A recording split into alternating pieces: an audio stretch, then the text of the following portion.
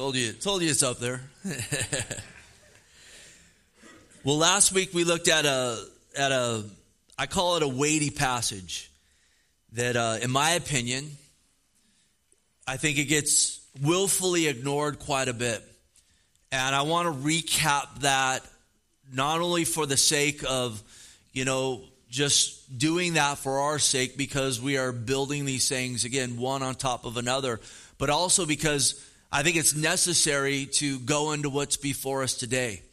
And even last week when we finished there with that glorious verse about, again, the God of peace will crush Satan under our feet shortly, I said, hey, we want to come back to that. And so we want to lead in, go from where we were last week, go right into that, and then, Lord willing, transition to the end of the epistle here where Paul gives closing prayers, some closing greetings, as well as some instructions that are seen even in his final prayer for us when it comes to being established in the Lord.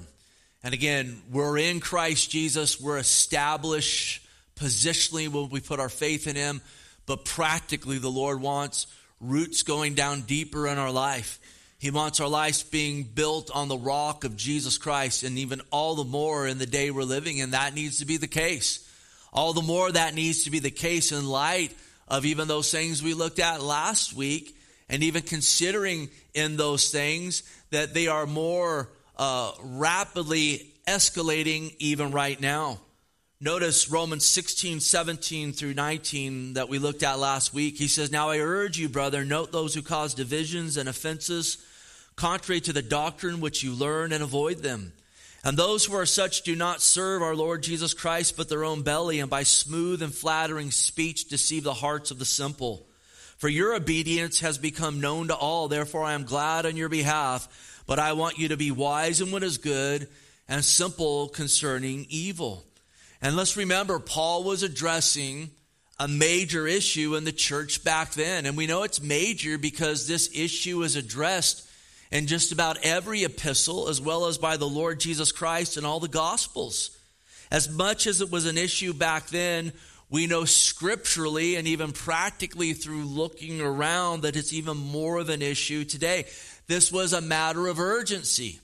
And he says, I urge you in these things. And so he's urgently addressing them. And even last week, you know what?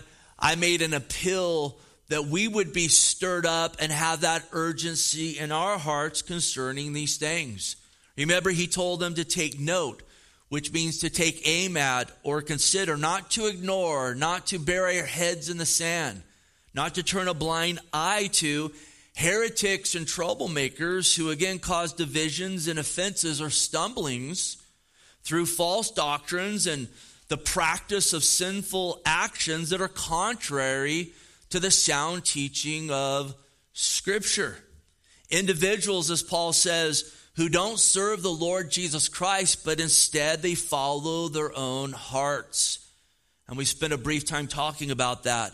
Woe to those that follow their heart over following the Word of God. Now again, if we delight ourselves in the Lord, the Scripture says God will give us the desire of our hearts because, again, our hearts will be being shaped by the Lord. But just to follow the heart, woe to that. And how much more dangerous one following their heart, trying to get people to follow them to make disciples of themselves over the Lord Jesus Christ. Jeremiah 17:9, the heart is deceitful above all things and desperately wicked. Who can know it? I think that in every movie that's out there, every, TV show out there, every YouTube where someone says, follow your own heart, there should be a disclaimer where Jeremiah 17:6 comes up. Wouldn't that be glorious? And then a disclaimer or an invitation right after that to come to the Lord Jesus Christ. Look at these individuals, and this is really why this is so important. And it's also why it's so important that we get more established in the Lord ourselves, that we're maturing in the Lord, which will, again, be part of what we look at this morning. But these individuals prey on the simple. Some do it knowing they're doing it, and oftentimes others do it just because they follow their own heart. because they're trying to make disciples after themselves. And hear this, if you're trying to make disciples after yourself, and you're saying, hey, come and follow me, the question is, where are you leading them to? And if it's not to the Lord, if it's not the truth, if it's just to, again, fuel your agenda or your cause or whatever before you, that's problematic. These individuals that do these, again, they prey on the simple. They prey on babes in Christ. They prey on those that are immature in the Lord. And remember, we saw they do it through smooth speech and through flattering tongues. Look, we want to encourage one another. We want to exhort one another. We want to appreciate one another and build up one another. There's going to be times when God puts a word of encouragement on you to share with one of your brothers and sisters, and we want to be obedient in doing that. But hear this, beware of the flattering tongue. Beware if you even, are prone to use flattery to manipulate situations. That's what these individuals do. Notice Proverbs 26:28, a lying tongue hates those who are crushed by it, and a flattering mouth works ruin. I've been around long enough to see a flattering tongue, and flattering tongues do a lot of destruction. And I'll tell you, oftentimes the simple, they're drawn to that flattering tongue. The individual that, again, is manipulating situations to make disciples after themselves. Now, again, he says to avoid these people, or he says to note these people, and then he says to avoid these people. Again, we test what they say by the word. You look at their fruits and compare it to Scripture. Then you note, and then you avoid, which means to shun, to decline an invitation, to separate from, to depart from. And remember, again, in not doing so, it's a wicked act, because that departure needs to happen. And first of all, that there would be a conviction heaped upon them. Also, again, that there would be a protection of our own heart, and even more so a protection of those around us. Hey, we take note of that. We take note of that false teaching. We're going to take a personal note, and at times and in certain situations, there needs to be a public note that is put forth, because again, they prey on the simple. And let me tell you, there's a lot of simple folks out there that name the name of Jesus because there is a lack of sound teaching in so many corridors of the church today. Praise God for those pulpits where there's sound teaching, where doctrine is being taught. But oftentimes that's not the case. And then these individuals come in, they come in again on a broad scale, and oftentimes even in local congregations, to bring divisions and stumblings and offenses. And really compared it to, some of the types of footage we've seen so much of the last few years of, maybe an old lady who is getting mugged in the middle of the day while bystanders just stand along and watch. And we would cry, boy, what a great injustice. This is horrible. And how many times again we tack on, boy, if I were there, I would do this, that, or the other. Well, again, this is worse than that, because we're dealing with people's souls. We're dealing with people's faith here. We're dealing with, again, their discipleship as followers of the Lord Jesus Christ. And again, these warnings throughout the word that these individuals come in and they prey on the simple. And listen, I know that it would be much easier to say, well, I will just ignore that. That's not my issue. That's not my thing. We'll all give an account in this area. We all will. And so we should all be stirred up in it. This is a call to urgency. We also told to be wise in what is good, to be simple concerning evil. We know the things of God are good. We know the word of God is good.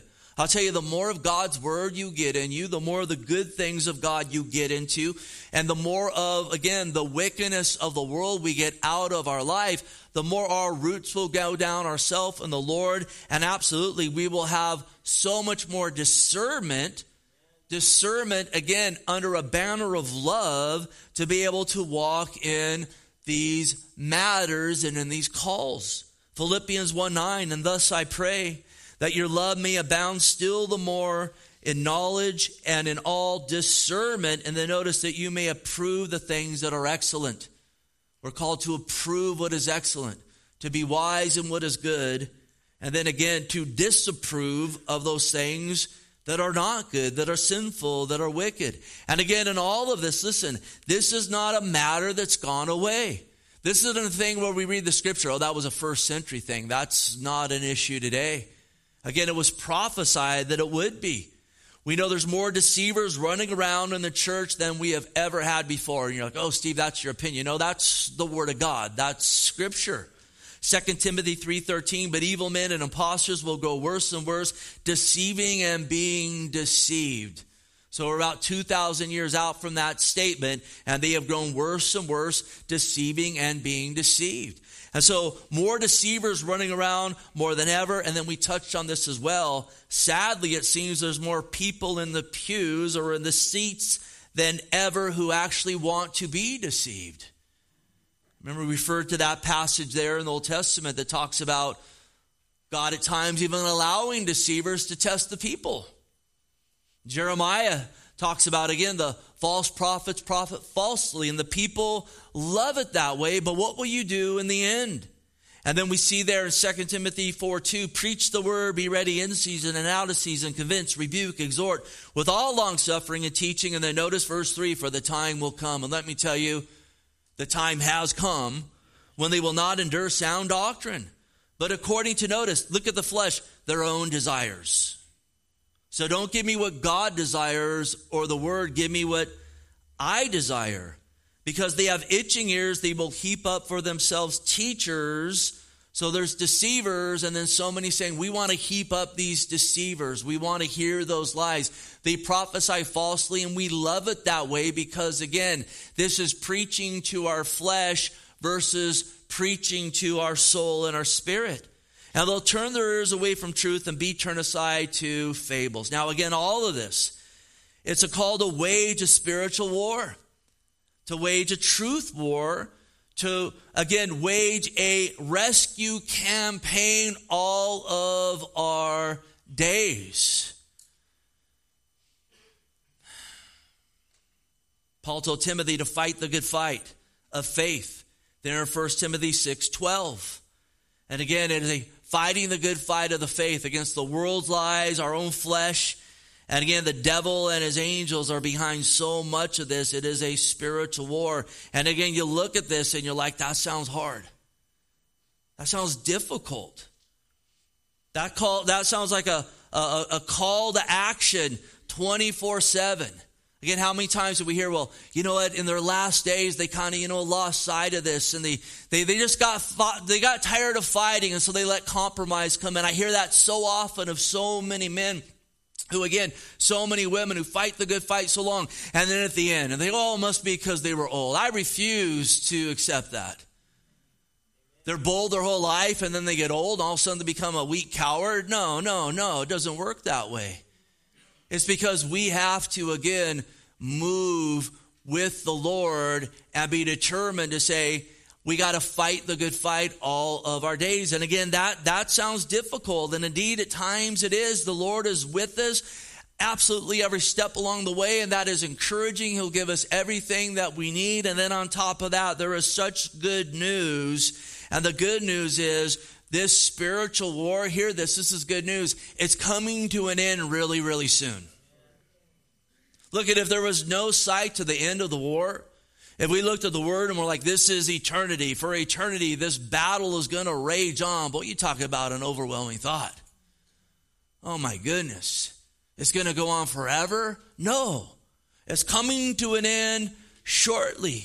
Again, Romans 16:12, and the God of peace will crush Satan under your feet shortly. And so there should be a sense of urgency. There should be a heart that says, God, give me endurance. And then absolutely there should be a rejoicing that the war is coming to an end shortly. That soon it's going to be over. That my time here is as a vapor. I can go be with the Lord at any time. I don't even know where my finish line lies, and you don't know where your finish line lies. But it lies somewhere in the new future for all of us. And it may be that it's the same finish line for all of us in the Lord coming for all of us at once. but it's a short time. And so this morning, what I want to first do is to look a little bit deeper at this great news that the God of peace will crush Satan under our feet shortly. Look at this glorious news, this great encouragement. And look at, this is a prophetic utterance. And when God says it, you better believe that it's going to come about. And then we'll just, again, and we'll read it here, we'll look at Paul's closing prayers. There's 3 prayers here, a few greetings. And then in the last prayer, there's also instruction of how to get more established in the Lord, which we are called to. We're called to maturity. We're called to growth. We want to move past that place of being simple. We want to be simple concerning evil, but we want to be wise concerning the good things. We want to be moving on to adulthood spiritually in the Lord Jesus Christ. And so there's great prayer and instruction for us in that. Notice again verse 20, and the God of peace will crush Satan under your feet shortly. The grace of our Lord Jesus Christ be with you all, amen. Timothy, my fellow worker, and Lucius, Jason, and so Sopater, my countrymen, greet you. I, Tertitus, who wrote this epistle, greet you in the Lord. Gaius, my host, and the host of the whole church greet you. Erastus, the treasurer of the city, greets you. And Quartus, a brother. The grace of our Lord Jesus Christ be with you all. Amen.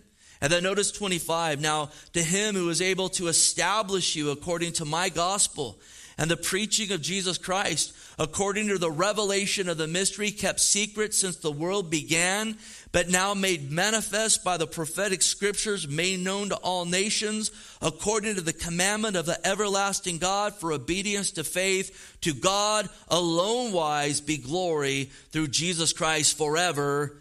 Amen. A lot of amens there. Now again, verse 20, and the God of peace. He is the God of peace.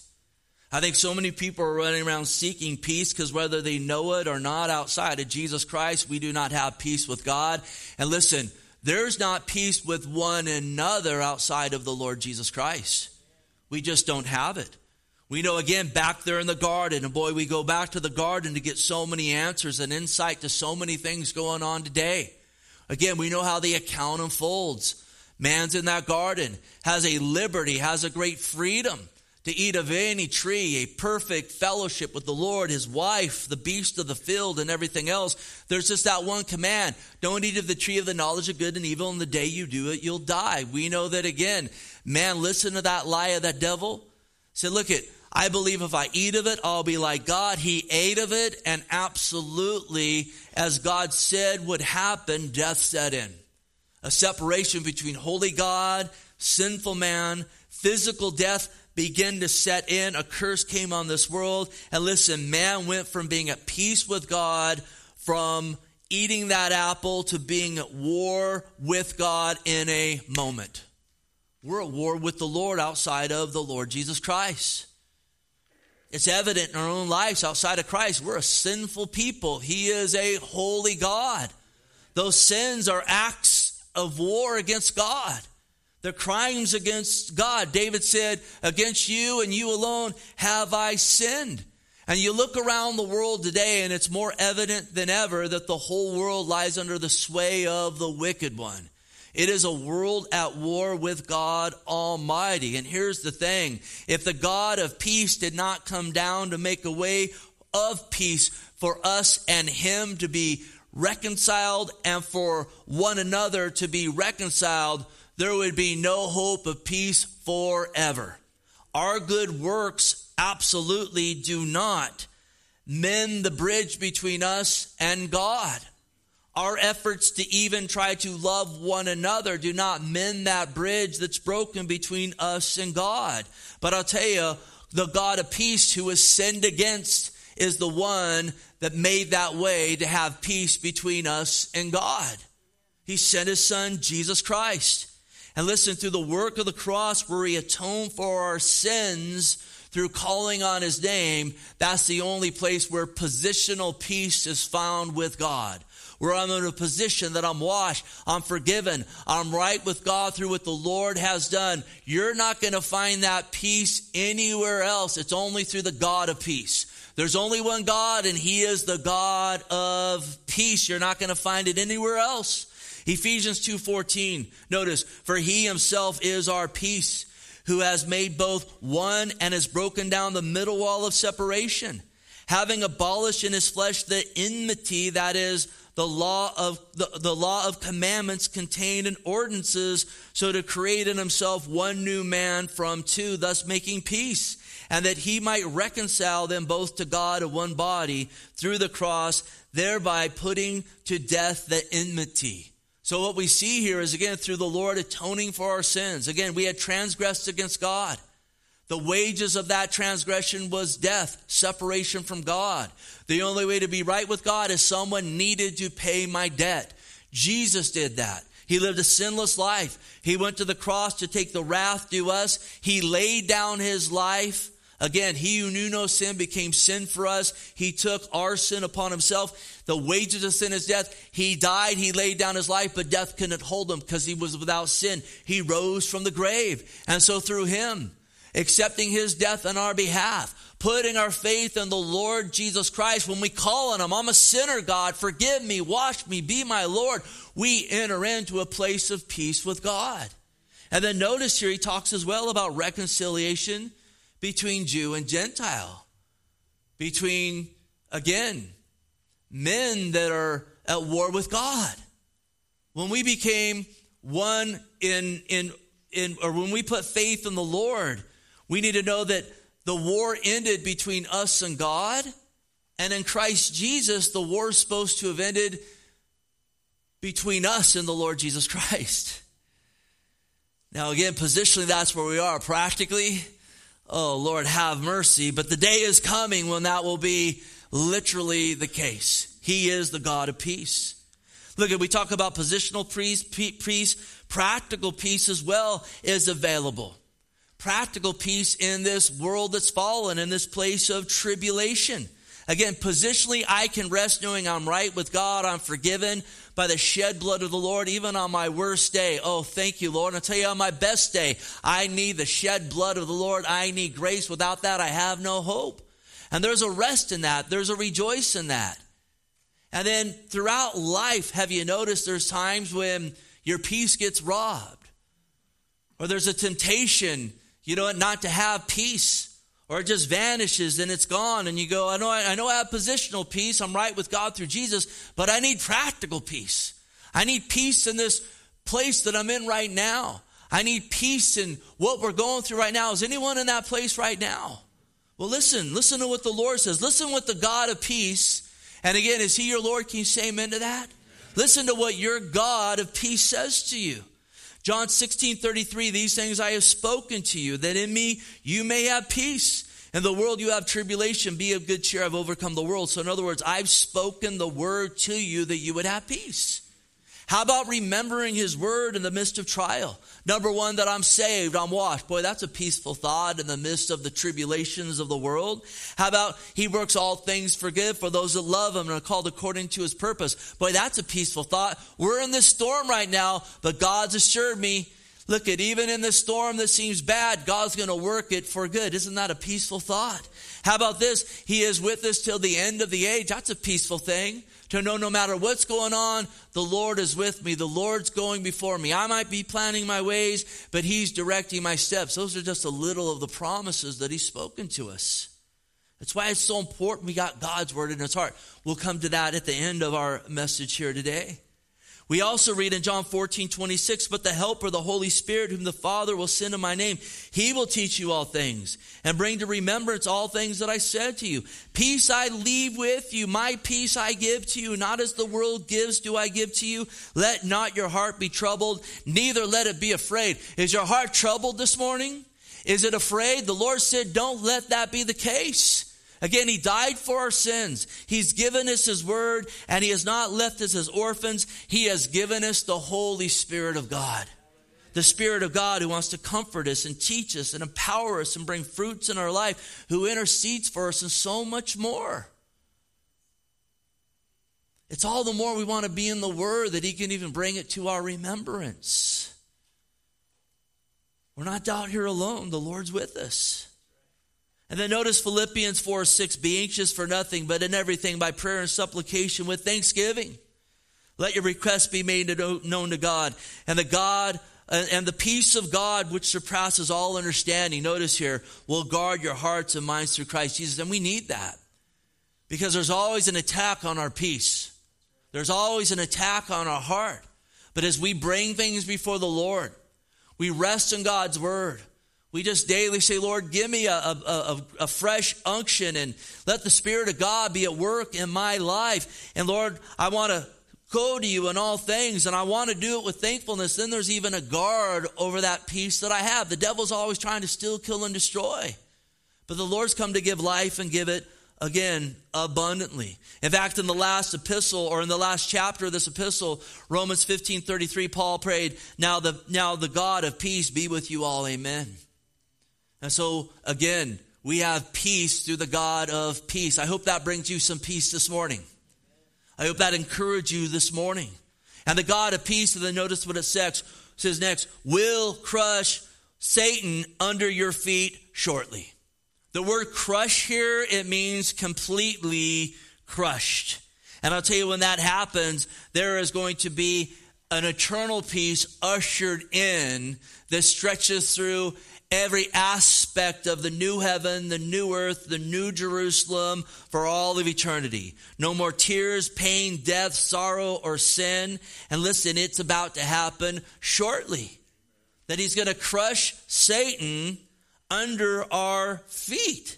Now, here's the thing that's awesome. He's going to crush Satan, but really Satan has already been crushed. You need to know that. The war is already won. The devil has already been defeated.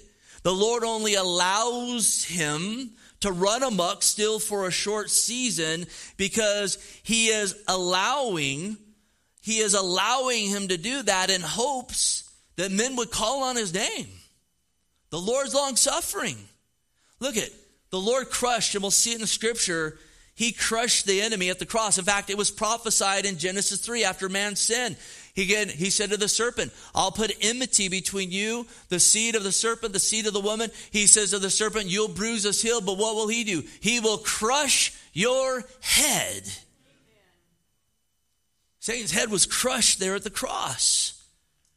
But again, the Lord is allowing a season. It's a season of grace. It's a season of long suffering. Allowing individuals to come to him, to call on him, to heed that conviction and that pull of the Holy Spirit upon their lives. Look at it, after the cross, he wrapped it all up. None of us would even be, in existence. But God even looked down to the corridor of time and fill your name in the blank. He says, I want an eternal relationship with that individual. God knows what he's doing. But hear this, the war is won, the battle rages on, but soon it's all to be wrapped up. Be encouraged in that. Hebrews 2:14, and as much as the children have partaken of flesh and blood, he himself likewise shared the same. So again, Jesus took on an earthly body, it's saying, that through death he might destroy him who had the power of death, that is the devil. And release those who through fear of death were all their lifetime subject to bondage. The work of the cross destroyed, again, him who had the power of death, the devil. Released us from fear.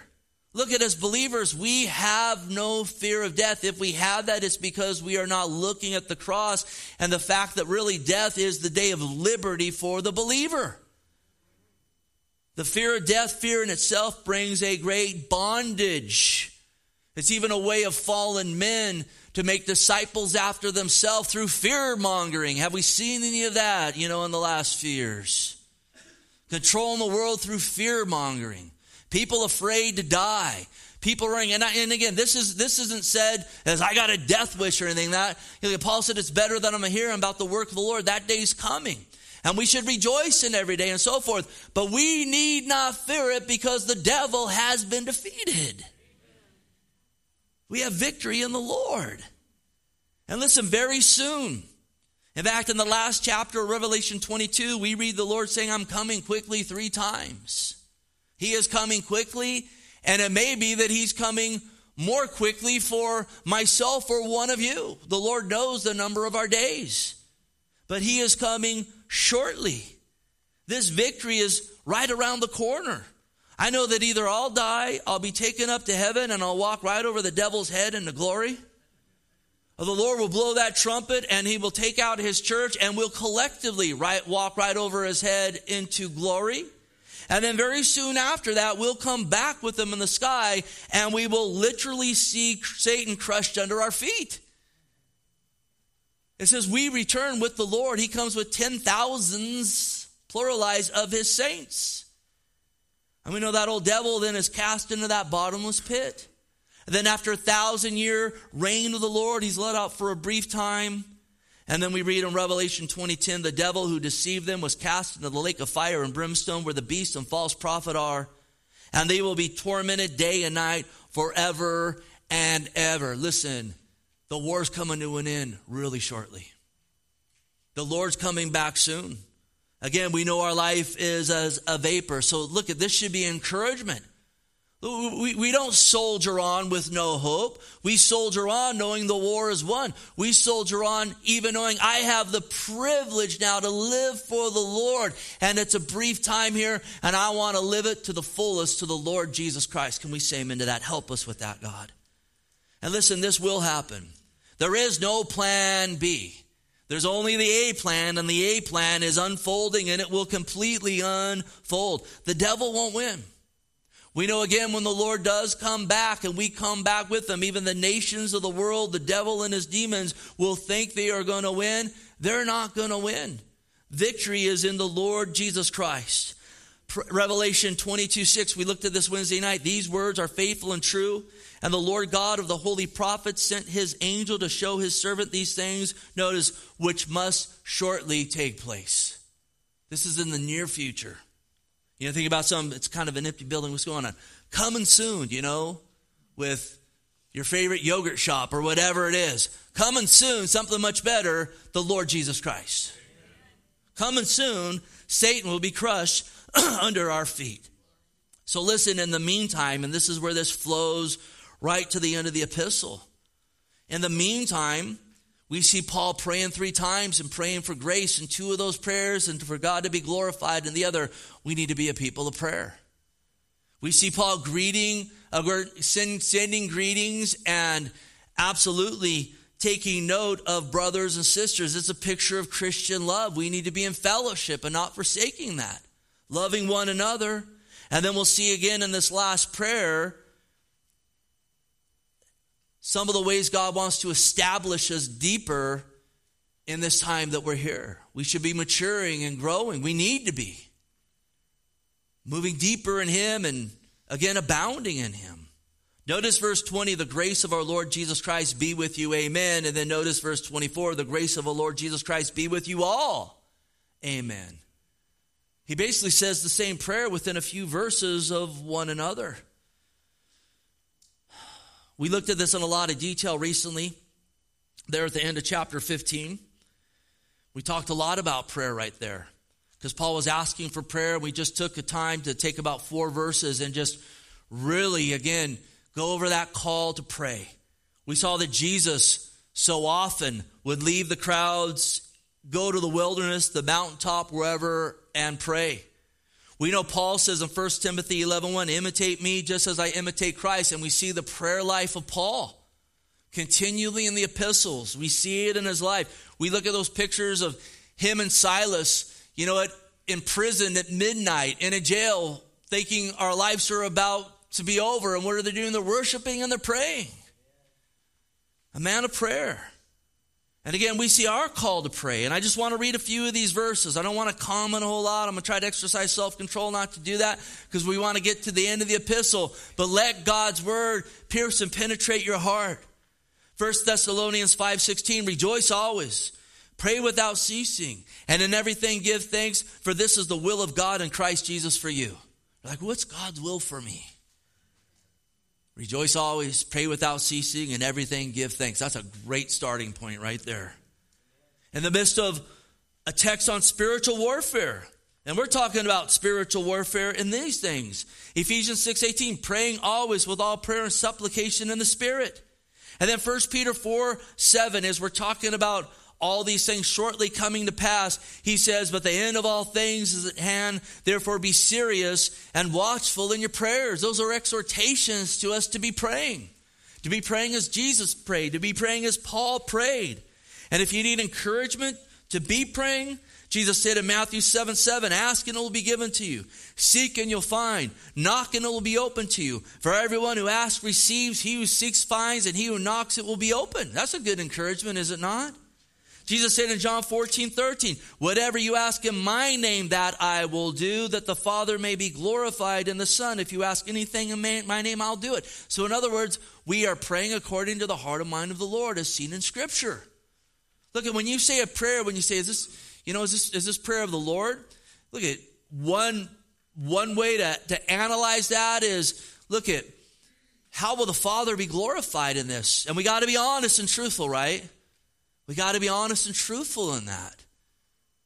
But he says if we ask in his name, again, he'll hear us. And you're like, well, I don't really know. Look at, Lord, let your will be done. That's a good way to cover. Because there's been times in times past where I was praying, oh, Lord, in your name, oh, Lord, bring this about. And then a year went by and, oh, thank you, Lord, you didn't bring that about, Lord. You were protecting me, God. I thank you for that. But I think the Lord, at least in his grace, well, at least he's praying. At least he's saying a prayer. And then notice James 5:16. You knew I'd get it in there. The effective, fervent prayer of a righteous man. What's to do? It availeth much. And our righteousness is not in us. Our righteousness is found in the Lord Jesus Christ. Oh, Lord, help us to pray fervent prayers.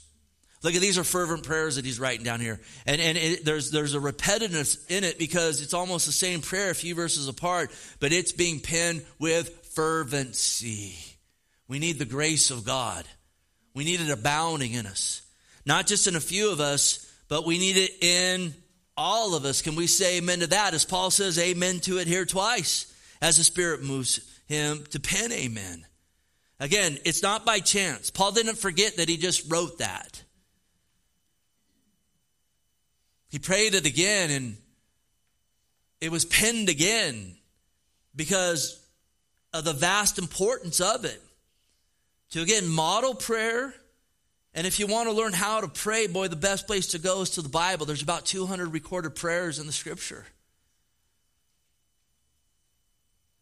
He's praying for grace from our Lord. Grace is unmerited favor. It's the grace of God that saves us. That's the only thing. We again are saved by grace through faith in him.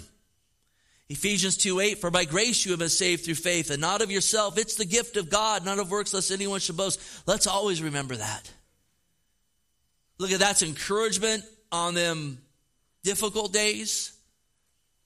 And it's also something to keep us from getting prideful on those glorious days. It's only by grace. And there's even any good works coming through me, it's only, again, because I'm saved by grace. That now I'm walking in these gifts that God's called me to ahead of time. Look at grace. Is that there to save us? Grace carries us through. Grace helps us. Grace is a divine influence upon our life that we absolutely desperately need at every single turn. And hear this, we all need grace and we all need to be found abounding in the grace of God. We need it in everything we do. No grace means no salvation. And really it means that everything else is in vain if grace is not covering it and over it. Look at if you take God's grace off me, if you take it out of this message, you know what you get? A big nothing burger. We got to have the grace of God. Ephesians 4:33, and with great power the apostles gave witness to the resurrection of the Lord Jesus, and great grace was upon them all. I want great grace. I don't want a little grace. I want great grace. I want to be abounding in grace. I want to abound in the unmerited favor of God, the divine influence of the Lord. Let's get that before us. Let's ask for that. Let's not say, well, I'm saved. I got it from here, God. You don't got it, and neither do I. He's got it. And we need what he's got, and what he got is grace. You might say, well, okay, this sounds appealing. How do I get more of that grace? Well, look at 1 Peter 5:5. God resists the proud, but gives grace to the humble. Therefore, humble yourself under the mighty hand of God, that he may exalt you in due time. Let's ask for more grace with a humble heart. Lord, we need your grace. Lord, we need your help. Lord, there's a good thing going on here, but it's only a good thing going on because of your grace. And the only way this good thing going on is going to continue is by greater grace. To you be the glory. To you be the honor. To you be the praise. If anyone gets saved, it's because of your grace. If anyone gets encouraged, it's because of your grace. If anyone gets corrected, it's because of your grace. If anyone gets healed, it's because of your grace. Name it, it's because of the grace of God Almighty, where every good and perfect gift comes from. Let's keep it straight. Let's keep it real with that. Grace is a glorious thing, and it's also a humbling thing. Let's not lose sight of it. Paul prays twice for the grace of God to be with him, to abound. How many times do the letters start with, grace and peace from Paul, from John, whoever? The only way you can have real peace is if you have real grace. And we want to abound in it. He says amen here. Can we say amen? Amen. Meaning a final authority, meaning truth from God. And again, we'll see another prayer here in a moment where he prays for something that's more important than grace. He prays that God would be glorified. Because as much as we love and rejoice in grace, God's glory is of most importance. And that grace is the thing that enables us to bring him glory.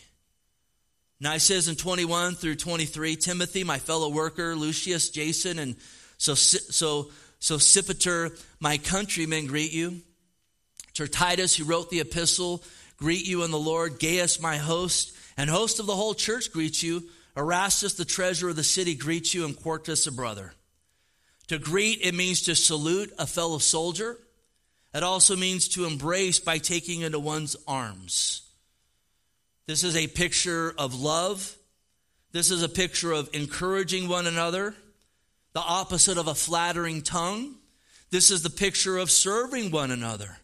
Look at it's a picture of the body of Christ where others need us and we need others. It's a body of Christ to help us soldier on, to help us get established, to help us to wage the good war to the glory of God. As much as we focus on Paul and we learn so much about Paul, look at one thing we know about Paul. Paul always, voiced his need for others. He'd beg people to pray for him. He would say, hey, come meet me. Bring me the parchment, Bring me my cloak. Come and help me out here. Help a brother out. You see him here. You hear him saying it so often. And there were so many people that even moved behind the scenes in Paul's ministry, which really was the Lord's ministry. And again, we saw greetings earlier, and now we see a few closing ones. I just want to touch on them, and then we'll finish things out with this last prayer. Timothy, my fellow worker. Timothy, who 2 personal epistles were written to that we glean so much from. A close friend of Paul. You know what? A future leader who Paul invested so much in. These are needed. Paul needed men to carry out the work after he departed. He told Timothy, raise up men that they'll carry out the work as well. Oh Lord God, raise up young men and women we can sow into to carry out the work. You're like, but the Lord's coming back next year. He may, it might be 50 years out. You're like, oh, Steve, don't say that. He's coming in his perfect timing. We live with expectation, but we also live in obedience. And that's why in part, again, we say we don't have child care here. We have children's ministry. We sow the word into these kids, and we want to be doing that. And look at the body of Christ right now is in desperate need, especially of young men and young women that have a burden to serve the Lord. There's a great lack of sound young pastors out there. I hear it across the board.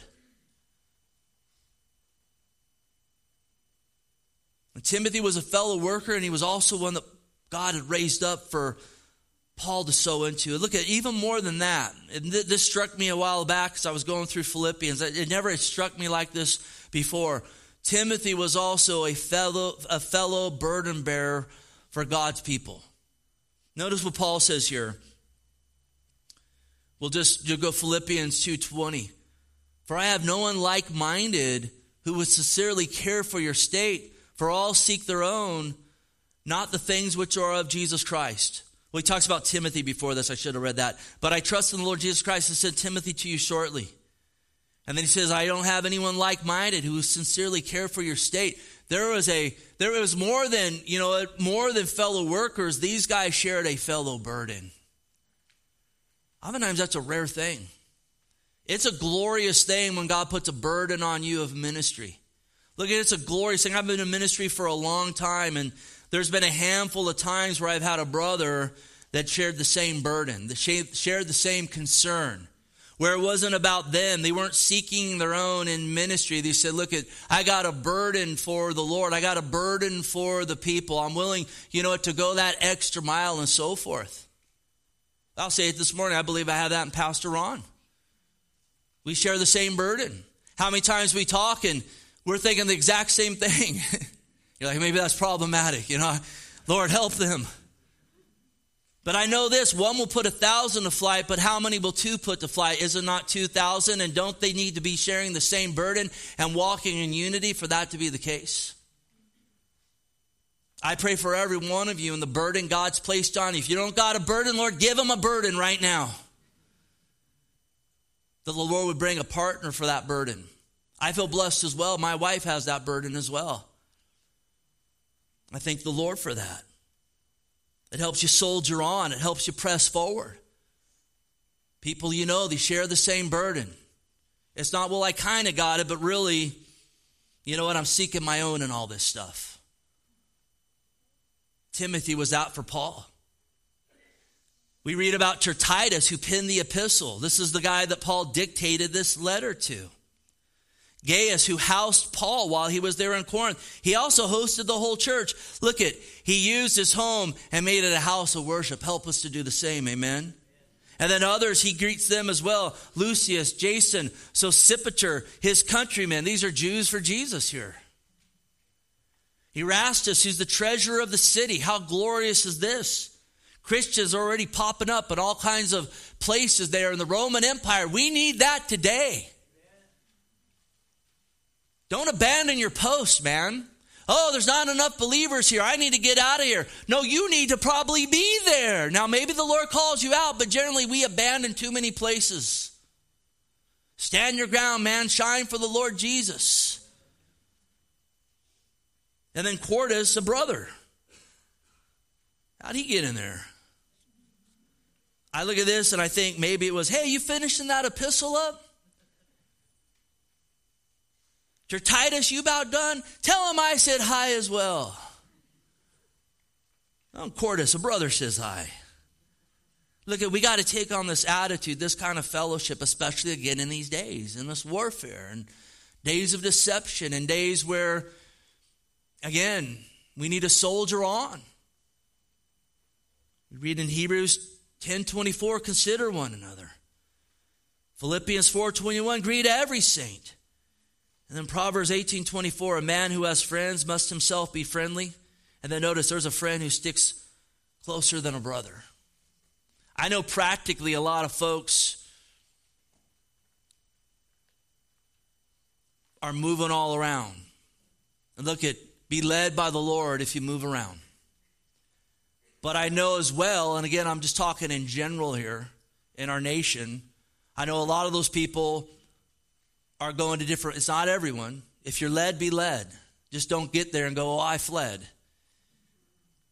But they're looking for practical security. I got to get out of California. Got to get out of there. I got to get over here, you know what? But look at, there's something to be said practically if you're looking for, again, somewhere of the Bible talks about walls and so forth.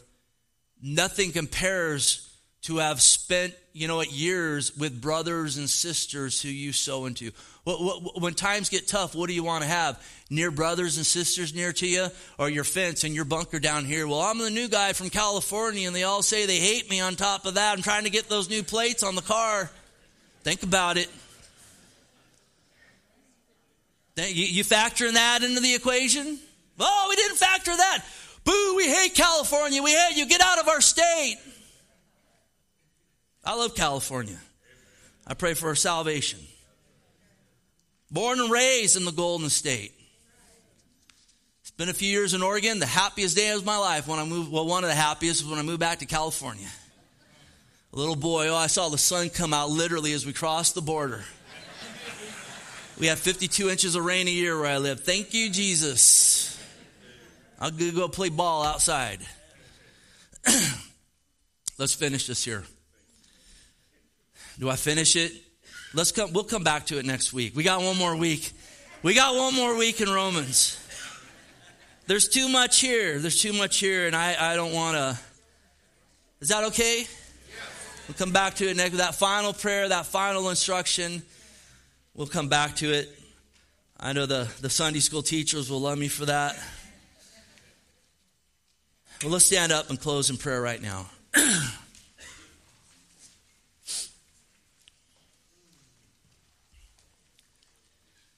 Well, Lord God, we bless you. We give you glory and honor. We just thank you that you're so good to us, God. What great words of encouragement for us this morning, God, in the midst of some heavy calls. In the midst to be a call to be soldiers, to not bury our heads in the sand, to be courageous and brave and confronting, God, falsehoods and, Lord, again, those efforts to prey on the weak, to prey on the simple. Lord, we thank you, God, that shortly Satan's going to be crushed under our feet. God, we thank you for your great grace and mercy. It's brought us this far. It's going to bring us all the way home. Lord, we thank you for that. And Lord God, again, we just thank you, God, for one another. I pray, God, we would have a deeper appreciation for one another. Lord, I want to pray, God, that as we've looked at so much here in Romans, Lord, that you'd help us to love one another, to be long-suffering with one another, God. Not just to cut bait when, Lord, the shine or the polish of a newer friendship or relationship goes by the wayside.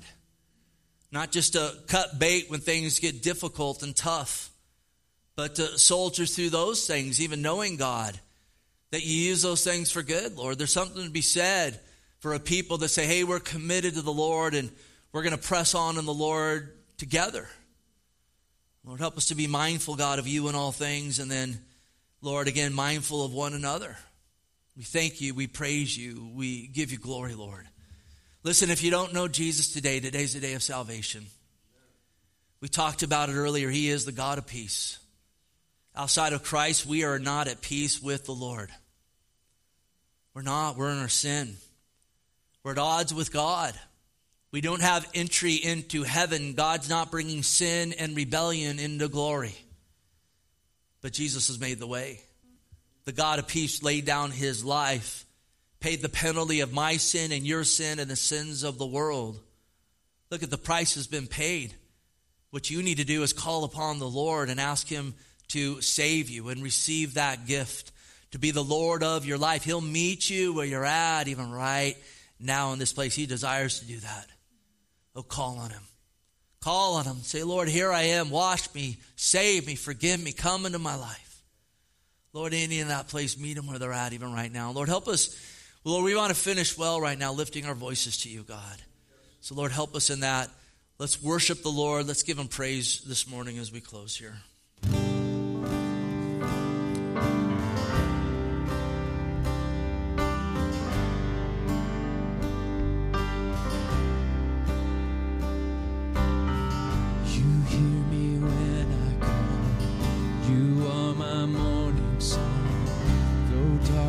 Fills the night, it cannot hide the light. Whom shall I fear? You crush the enemy underneath my feet. You are my sword and shield, though troubles linger still. Whom shall I fear?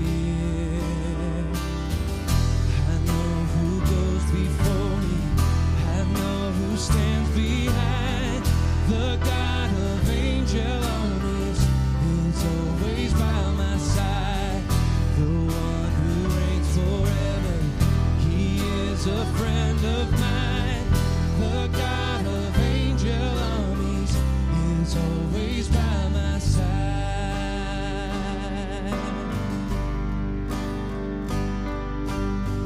My strength is in your name, for you alone can save.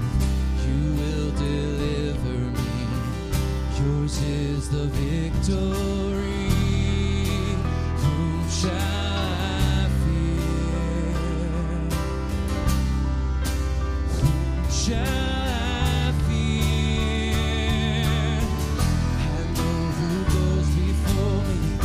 I know who stands behind. The God of angel armies is always by my side. The one who reigns forever, he is a friend of mine. The God of angel armies is always by my side. And nothing formed against me shall stand. You hold the whole world in your hands. And I'm holding on to your promises. You are faithful. You are faithful. And nothing formed against me shall stand.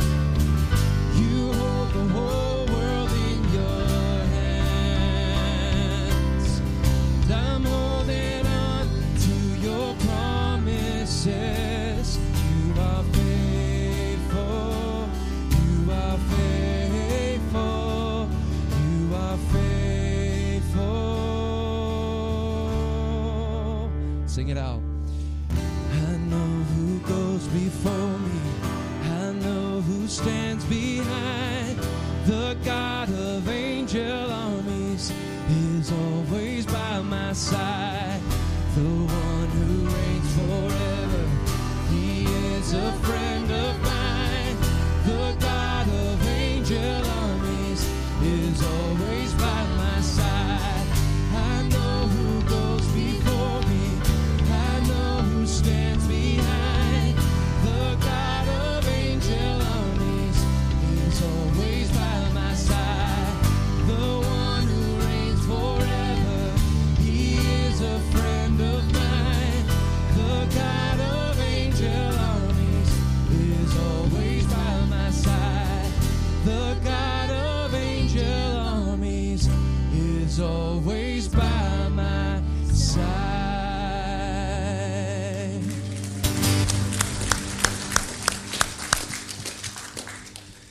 Amen.